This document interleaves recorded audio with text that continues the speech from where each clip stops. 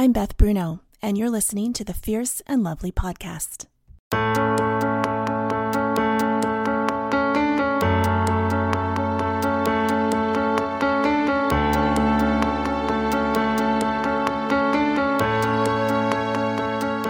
This is a podcast for women who wonder how strength and weakness coexist, or how to bless both bravery and tenderness. For those longing to bring the fullness of their glory to the world without a chip on their shoulder. For those who have embraced a global sisterhood and left small storied lives behind, this is for you. The fierce and lovely women seeking the both and of a big storied life. Join me as I chat with fierce and lovely women around the world.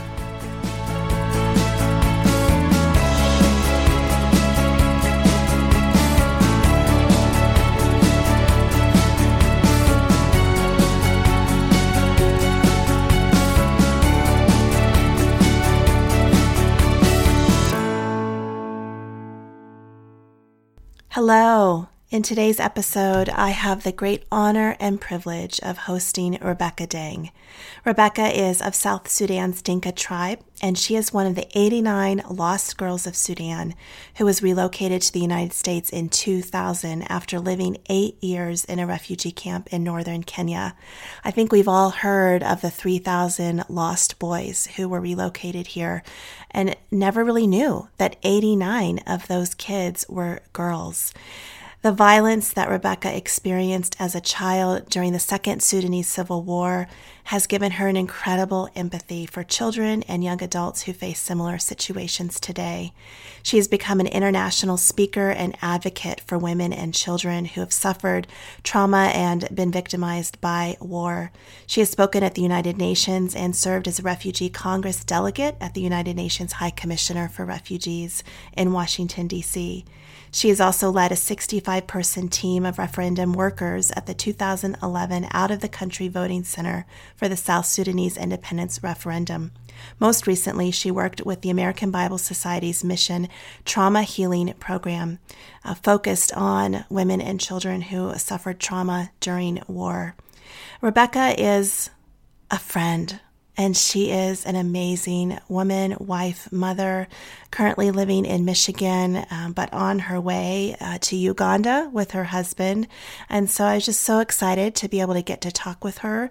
Her story is coming out in a book called What You Meant for Evil this fall, and we talk a little bit about that. But this is just an incredible honor to get to hear a little bit of her heart.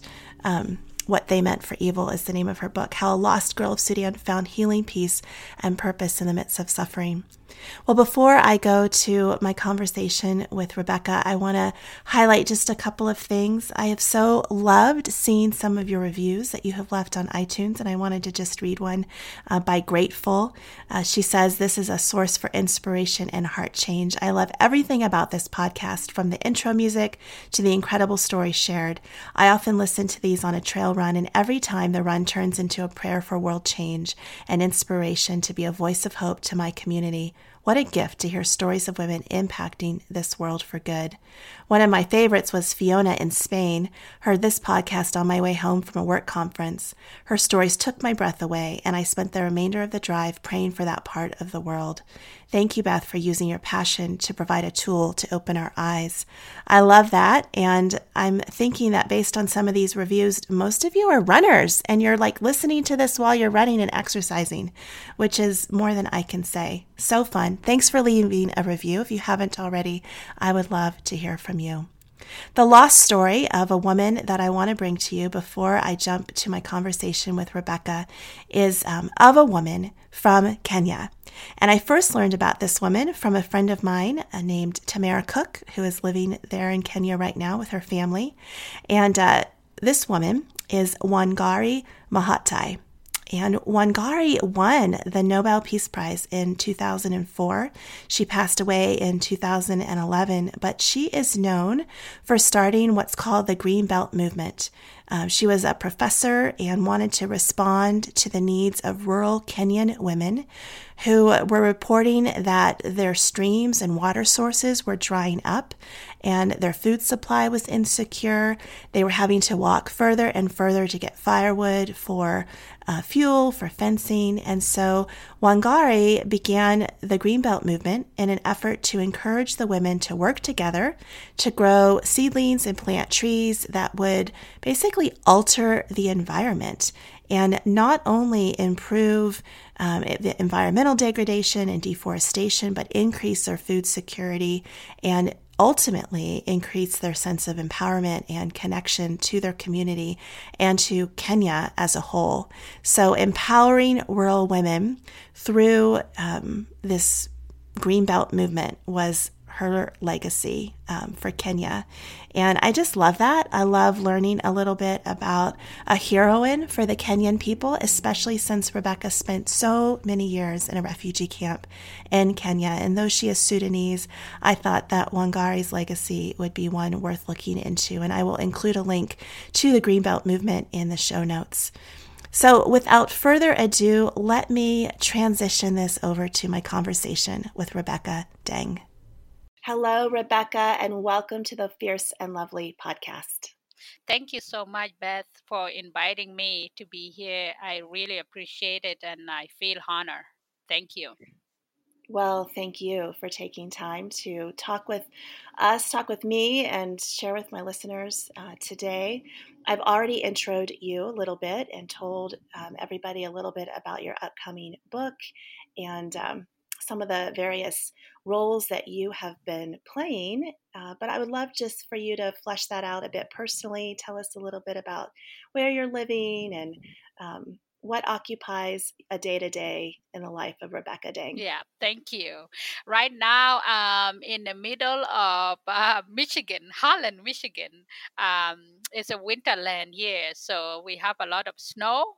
When I think about it, I don't know how the Nilotic girl from East Africa end up in the snowland, but I'm here. My everyday today is waking up, and I have two kids under five. Ding, my son, he's 3 years old, and Leona, she's 16 month old. So I was working until I had Leona last year in October. And right now I'm just taking time to be with kids, my two kids, and to get ready for the book that is coming. So my everyday um, chore include playing with kids and cooking and cleaning up and repeating it every 5 minutes. And then of course responding to emails about the book related stuff. Yeah. Mm-hmm. You have had your hands full for sure. And we're going to get to hear so much more of your story, read so much more of your story when your book releases this fall, correct? When is the release September date? 10. Yeah, so September. coming up. It's not seem far away, but it's gonna go so fast. Yes, yes. And we will talk with you again then when it releases and maybe get a bit more into the details of your book and of your story. But let's set the context just briefly a little bit, kind of just like the basics of your story in terms of kind of where you've come from. You mentioned East Africa. Let's talk about specifically where you've come from, because that informs so much, I believe, of your heart and your passion that I really want to talk about with you today. So can you do that for us briefly? Yeah. So I was born into a Dinka tribe. Dinka tribe, they are one of the Nilotic tribes based in South Sudan, and some are in Uganda, Tanzania, and Kenya. So I was born in a small village in a place called Jonglei State. It's in southern part of Sudan. When I was born, the country used to be Sudan. It split in 2011. So now it's South Sudan. So I was born in a really beautiful village that had everything a child can dream for. My tribe are cattle herders, so we had a lot of cows, and they grow sorghum as the main staple food, and then corn and calabash and all kind of vegetable, okra. So I grew up just grow, growing up there was a paradise to me, and it was just a beautiful childhood. It was safe. Everything was perfect until I was 4, and that changed, which later landed me at a refugee camp. That was my uncle told me. I remember asking him, where are we going and where are we now? And he's like, oh, we're entering Kenya because we are refugee. And I was like, what is a refugee? And he's like trying to provide an answer, somebody that can be in the country because of they are kicked out or something like that. And then he told me that we were going to be there for a couple of weeks or month, and then we will be back in our village. Well, that turned into 8 years. 8 years later, I was still in a refugee camp. And then Hmm. by God grace, and I end up qualifying for the program Lost Boys of Sudan. And what most people don't understand is that when the Lost Boys, about 3,700 came in 2000, there was 89 girls that came. Most of us were young, so we had to live with foster family. I was resettled through a local agency here in Michigan called Bethany Christian Services, as an accompanied refugee minor. So I came in 2000. I just remember arriving and getting out of Grand Rapids Airport and a cold air hitting my face. I have never been that cold in my life. And I was like, what is this place? Is this United States? And it was crazy. And I just remember driving from the airport to my foster house. I just remember looking at the leaves and the trees, and they all looked dead. And I was like, have there been a fire in this place?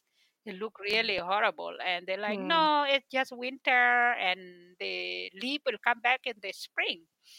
And I just remember not believing them, because in Africa, if you see a tree that dead, there's no life left. And was Hmm. interesting later, like as I look back now, that picture have a lot to do with how my life was arriving as a refugee that didn't speak a word of English, and right now speaking to you, having a book coming out, and a mother of three. It's just been amazing to see spring showing in my life. What a beautiful, vivid picture, um, and metaphor for that. You were Hmm. 15, I believe. Is that Yep, when I you was 15 landed in when I landed Michigan? in Michigan. What a crazy just age in which to completely uproot and Hmm. start from scratch in so many ways. English just being the first of so many more things Hmm. that would follow. I can't Yeah, imagine, Rebecca. and I think for What me, the and I most, when we came, we landed in Europe first, and then to JFK, and then from there we split up. And that was kind of crazy because we didn't understand English, and I thought that we were all going to one place. So like splitting us up at the airport with little English was so traumatizing for us, as just coming to a new country. hmm, Um, and yes, arriving as a 15 years old, that have a equivalent of a third grade English. I remember they're like, well, you are 15, so you belong to high school. And I remember my first day of school, I could not understand what the teachers were talking about. um, so yeah, it was crazy. It was crazy going from, because like in United States, I heard about United States, we hear about it, but I have never even watched a movie to know, like, movie about the US. There was nothing. So coming to a country that none of your ancestors have never been there, you don't have any And the only picture we saw was the New York and LA, like in a postcard, So when I arrived, that's what I thought US is. But then I arrived in Hmm. Michigan.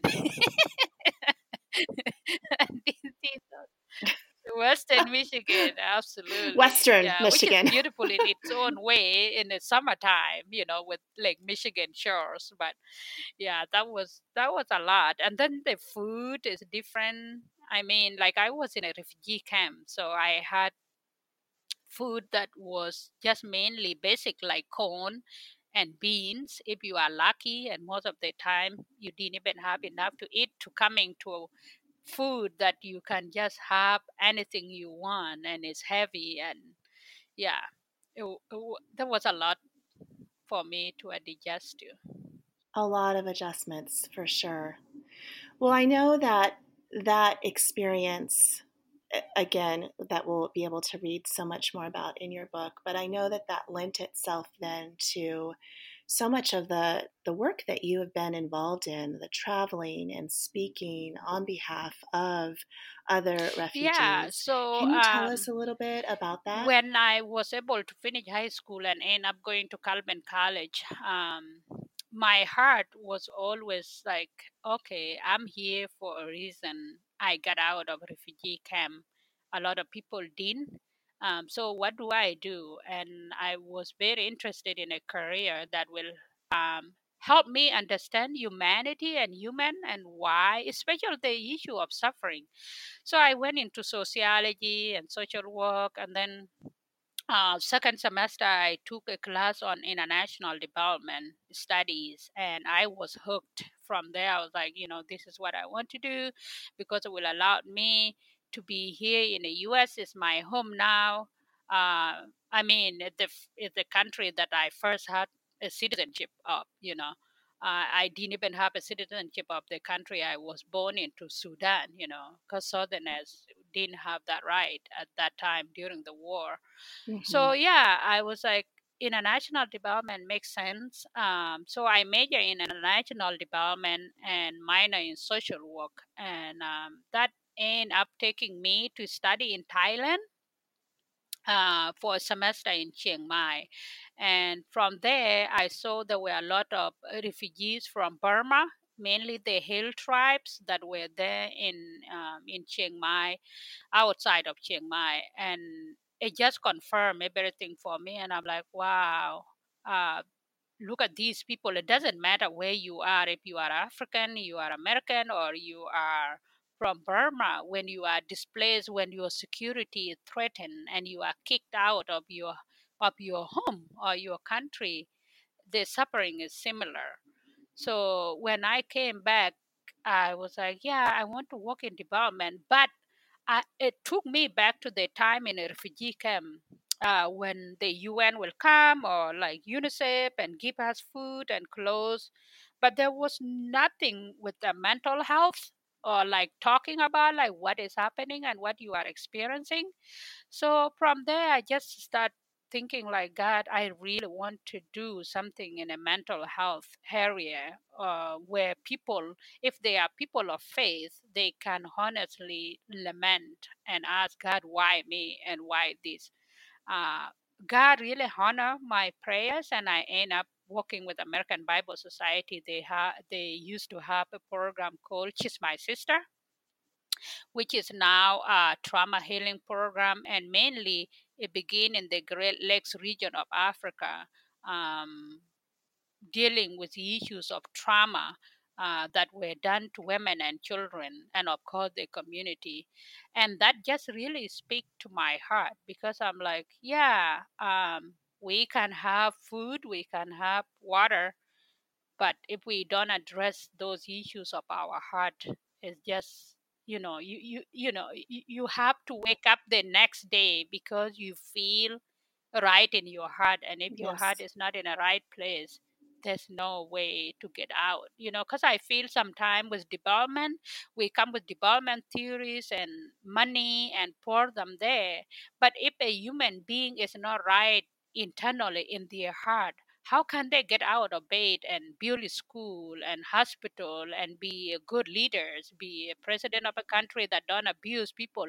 They have to look into their own wounds, and Mhm. when they deal with those wounds of their own heart, they can then I always, I really just believe you can't give what you don't have. If you don't have that internal peace in your heart, you can be a good leader for the community. You can be a good leader for a student. uh, and so yeah, I end up doing that work. So I did it for the last 5 years, and again, like I say in the beginning, I stopped last year in June to focus on the book and and just be with my Right. kids. But it's something that is in my heart, and I would like to see um that work. And as my book come out, really my dream is to empower refugee children, all over the world. They could be from Middle East, Africa, Europe, anywhere. And then I have obligation too, to as an American, I'm here in the US. I'm a millennium, and I have younger generation that are here, and I want to talk to them. um, you know what? A refugee is an interesting thing, because it's like somebody that left their country, but you can be a refugee by spiritually, or you can be refugee by just feeling different. The whole idea of refugee is somebody that doesn't fit in, and there's a lot of our youth here that feel like they don't fit in.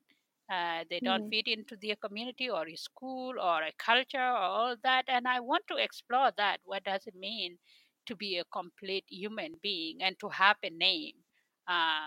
Which, what I mean by that is that you are valued as a human being as whole, and not just as another number of student that is in high school, that you have a voice. Yeah. Yes, and that is so much of my Hmm.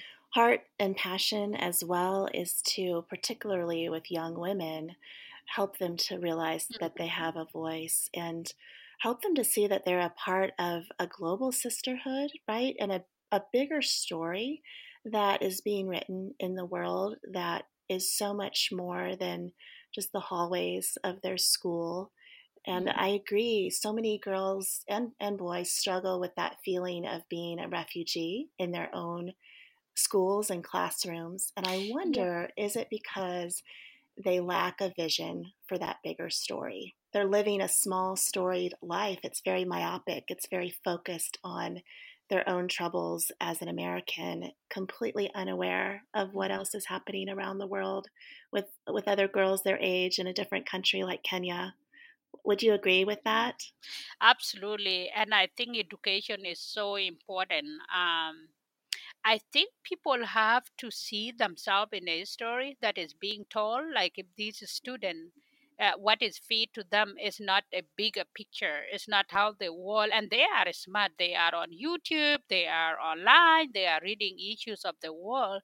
So if we adults don't carry on a conversation in a most honest way, because they ask questions, they will ask like, why is this war, and why are these children suffering, and why are they post marriage for a young girl as young as 12, 13? What can we do? If we don't entertain that in a most healthy way, they're going to seek attention in a different way, right? Yes, Or yes. just how to deal with that in a different way. But if we say, yes, you do have a power, if they write a letter to a Congress or to policymakers and say that we saw this in this country, we want your voices, and they include those Congress people, and they included people from their community and people from the school and people from the church, we can make a change.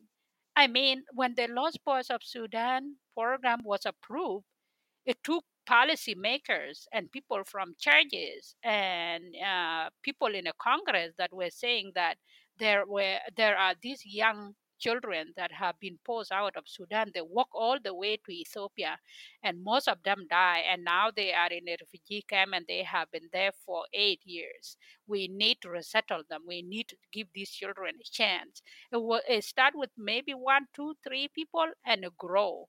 And you there you go, you have Rebecca Deng, So Yes. having a community that rally around the youth and student and listen to them and figuring out the bigger picture of how they can use their talent and their voices is the way forward. But ignoring it is not gonna do anything, because they're gonna try to do it, but maybe in a wrong way. So if they have adults that know the world, they understand the politics, they understand the culture of the world, and they're like, okay, we can design this program, or you guys can design it, and this is what we think. Coming alongside them and learning together at the table. Yeah, I Yes. absolutely agree. Rebecca, what do you think having, I'm sure you still have your hands involved in your culture in the refugee camp. I'm sure you're still in touch with friends or family. What, as you consider youth in other cultures, where do you see some of the greatest similarities to youth that you know right there in Michigan? What are some of the shared Mhm. things that they're facing and struggling with and thinking about? Hmm. Yeah, I think all the youth just struggle with the issue of identity. Like, who am I? Where do I fit in? It doesn't matter what culture. It doesn't matter if you are in a house that have food and water, and or you are living on the street. Really, you have to. They all struggle with that identity thing. Like, who am I? What was I created for? And what can I do? I have seen that here in Michigan with youth that have really loving home, but they struggle with the issue of identity. And I have seen it, of course, and have experienced it when I was in a refugee camp. Like it's really being married at 13, 14, my only hope is really my identity, just a number on the ID card, or am I more than that? So those are Mm, the similarity that I have seen with the youth, where they just want to know really where do they fall in, and the identity, uh, and mm, what we can do as a community and a society is that it take a village, right? Like these youth, they people need to listen to them, what they are saying, and people of I would say people that are just informed, that are informed about world politics, religion, that are informed about the traumas of the world, and help these kids explore those questions and directing them and telling them, you know what, uh, you think now like, oh, I really just want to help the world. We can do it one step at a time. Because sometimes you find some kids that are like, I just want to do this and I'm gonna run away and do it without guidance or wisdom of parent, because parents have more experience. So I think yeah, just listening to them and working with them and telling them, well, these are the steps. You really want to change the world, well, why don't you come? Maybe there's a program that can bring you to a refugee camp for 2 weeks and volunteer there. Uh, you know, this, yeah, then they can yes. go ahead. Let's talk. No, Yeah, and finish then your they thought. can see, okay, I'm gonna volunteer there, and then they will become friends with those girls, and they will see their need, and maybe that will influence what they go. Would they want to go for journalism? Do they want to teach English? Are they gonna go to policy related career so that they can influence policies of the world? Are they going to do business so that they can capture the talents of these youth and change the world? Yeah. Yes. They have to be Yes. exposed to the Hmm. world's hurting and pain. They have to enter in and immerse themselves in some of those stories, right? To really have it grip their heart and to step into maybe the role that God has Hmm. called them to play. So I'm curious about the refugee camp that Hmm. you were in. or the one you keep referring to, it is still Yes, open it is in still open. Kenya? So it opened in 1991, 92, and is still open now. So in that refugee camp, my friend that were my age mate, we arrived there at 6 7 at the refugee camp. They have their children, and their children are 17 now, and they have their children. So you have three generations in a refugee camp. That's a long time to be in a refugee camp. And what break my heart is Yes. that um, these refugees come, they are their home, they don't know anything about their origin countries, they are just there. But the thing is, if there's no opportunities like training or education, you really can you can get a job because you are a refugee and you only have a UR Russian card that feed you. um, and it just to me it's just numbing, because I'm like, these kids are smart and they have potential if they can go to school. And we have seen it, there are a lot of girls or boys that got a scholarship outside of a refugee camp, and they are doing well, they are transforming their communities, things are getting better. Um, those girls that didn't get married at 13, 14, they become better mothers later on, and um, the dying at childbirth is decreasing. So you see those, that they are positive, and I just hope that more nations and communities can rally and say, well, these children cannot get out of refugee camp.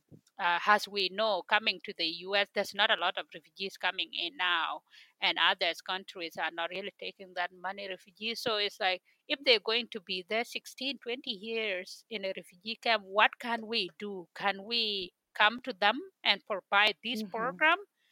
Uh, yeah.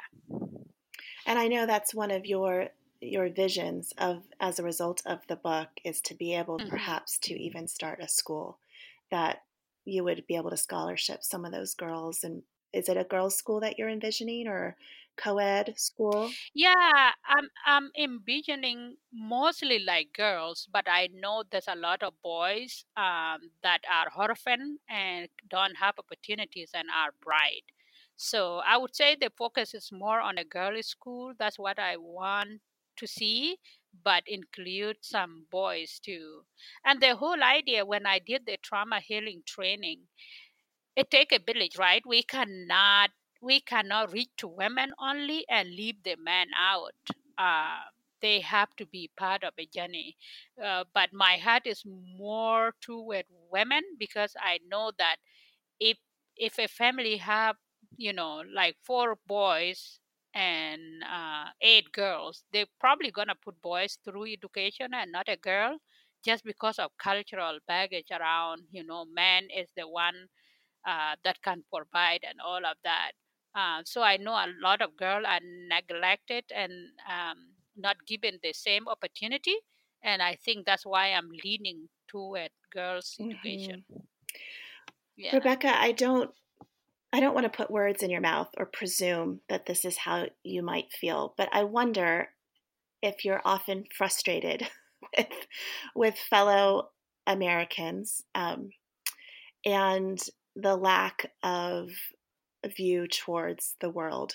And you have seen so much, you have experienced so much heartache, and you are just so in touch still with your community. How have you handled, so I'm imagining that you've experienced some frustration. Would I be correct in imagining that? Oh yeah, Okay, absolutely. okay. So how have you Yeah. handled that? I guess my question is then, how have you handled um, the frustration with where you live and the ways in which we Americans so often are just too focused on our own culture and our own issues, Hmm. and yet still held on to faith that and hope in what could be. Hmm. Yeah, I really get frustrated, especially when we are the most powerful nation in the world, and that we have education. We can go on the internet and learn, but we choose to just focus on our own self. And when you look at the trends of the world, is that the world is getting smaller. And if we really want to keep up with our views and values and share them with others, human community, there's no way we can just focus on ourselves but to be out there.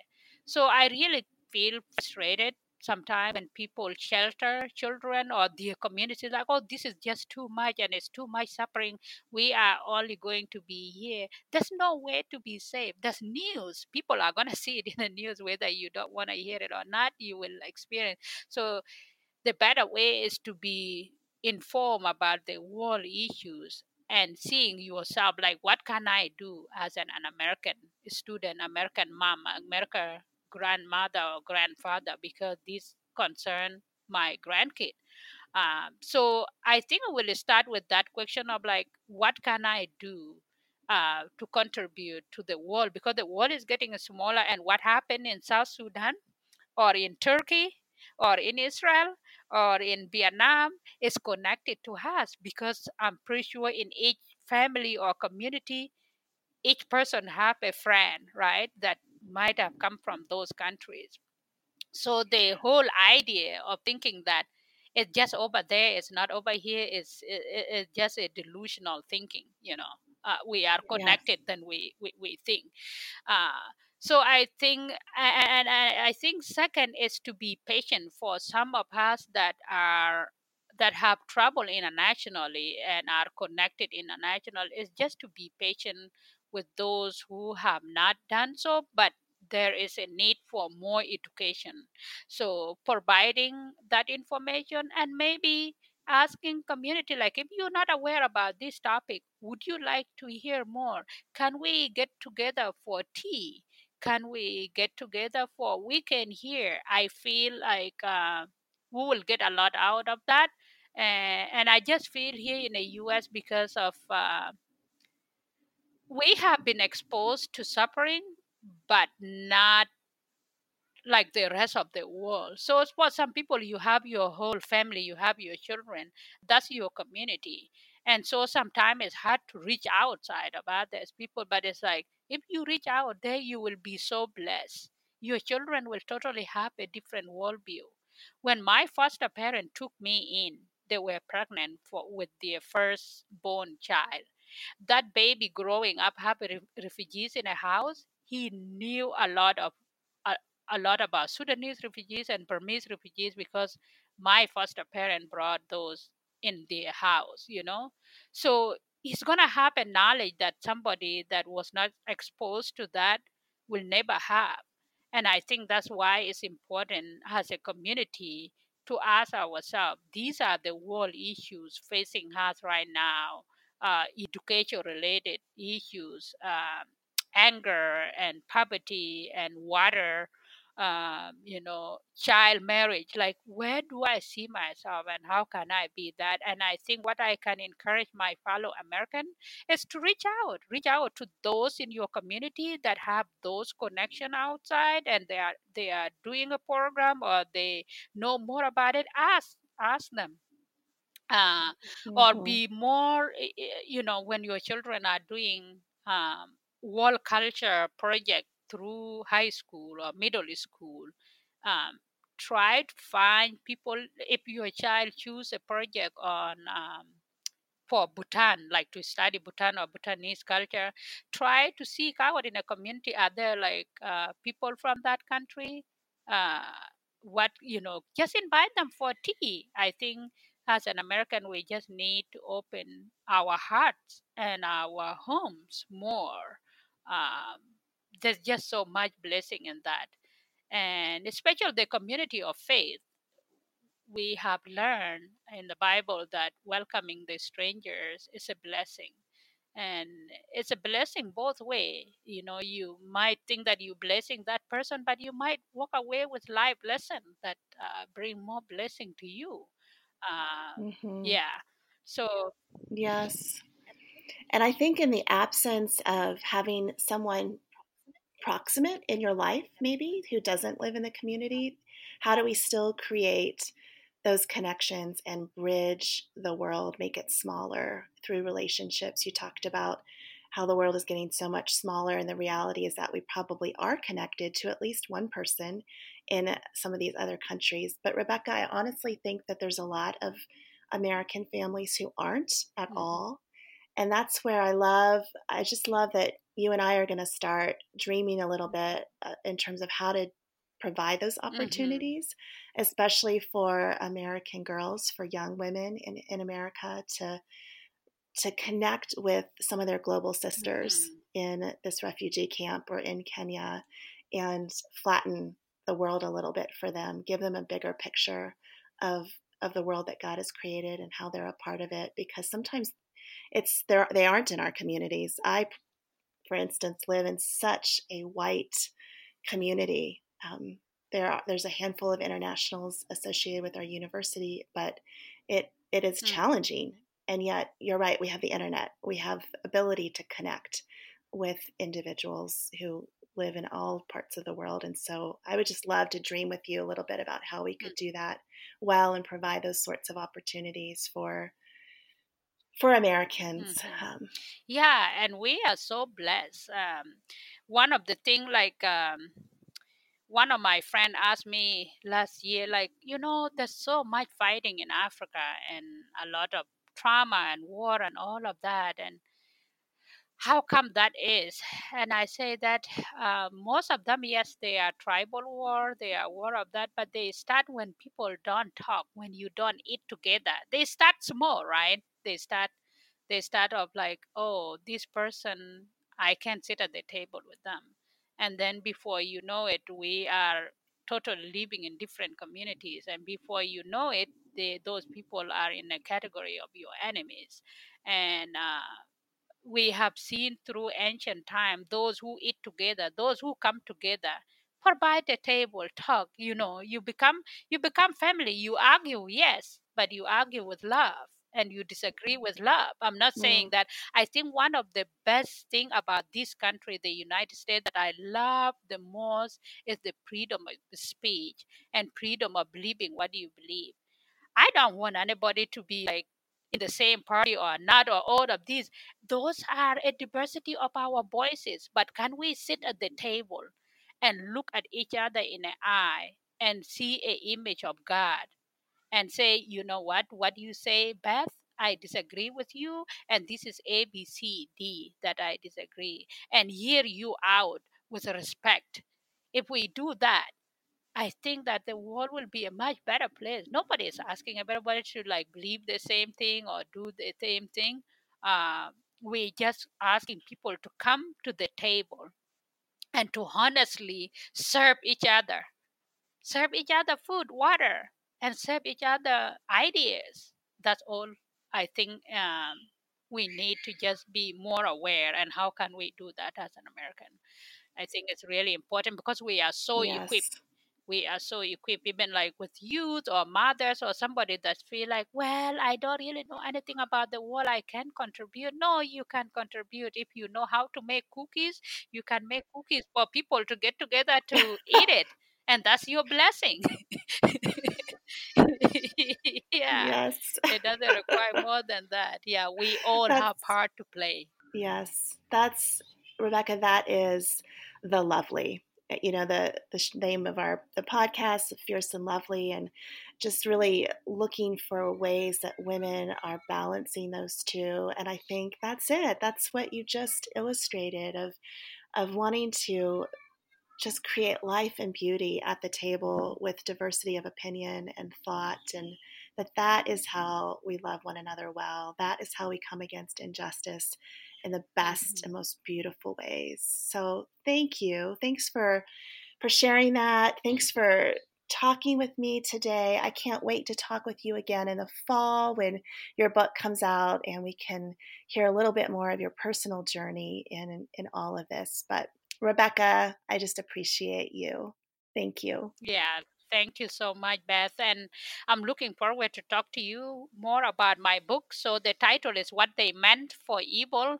And yeah, in the fall, we can dig more into why is that title, Yes. What They Meant for Evil. Mm, So thank you so much. I appreciate it.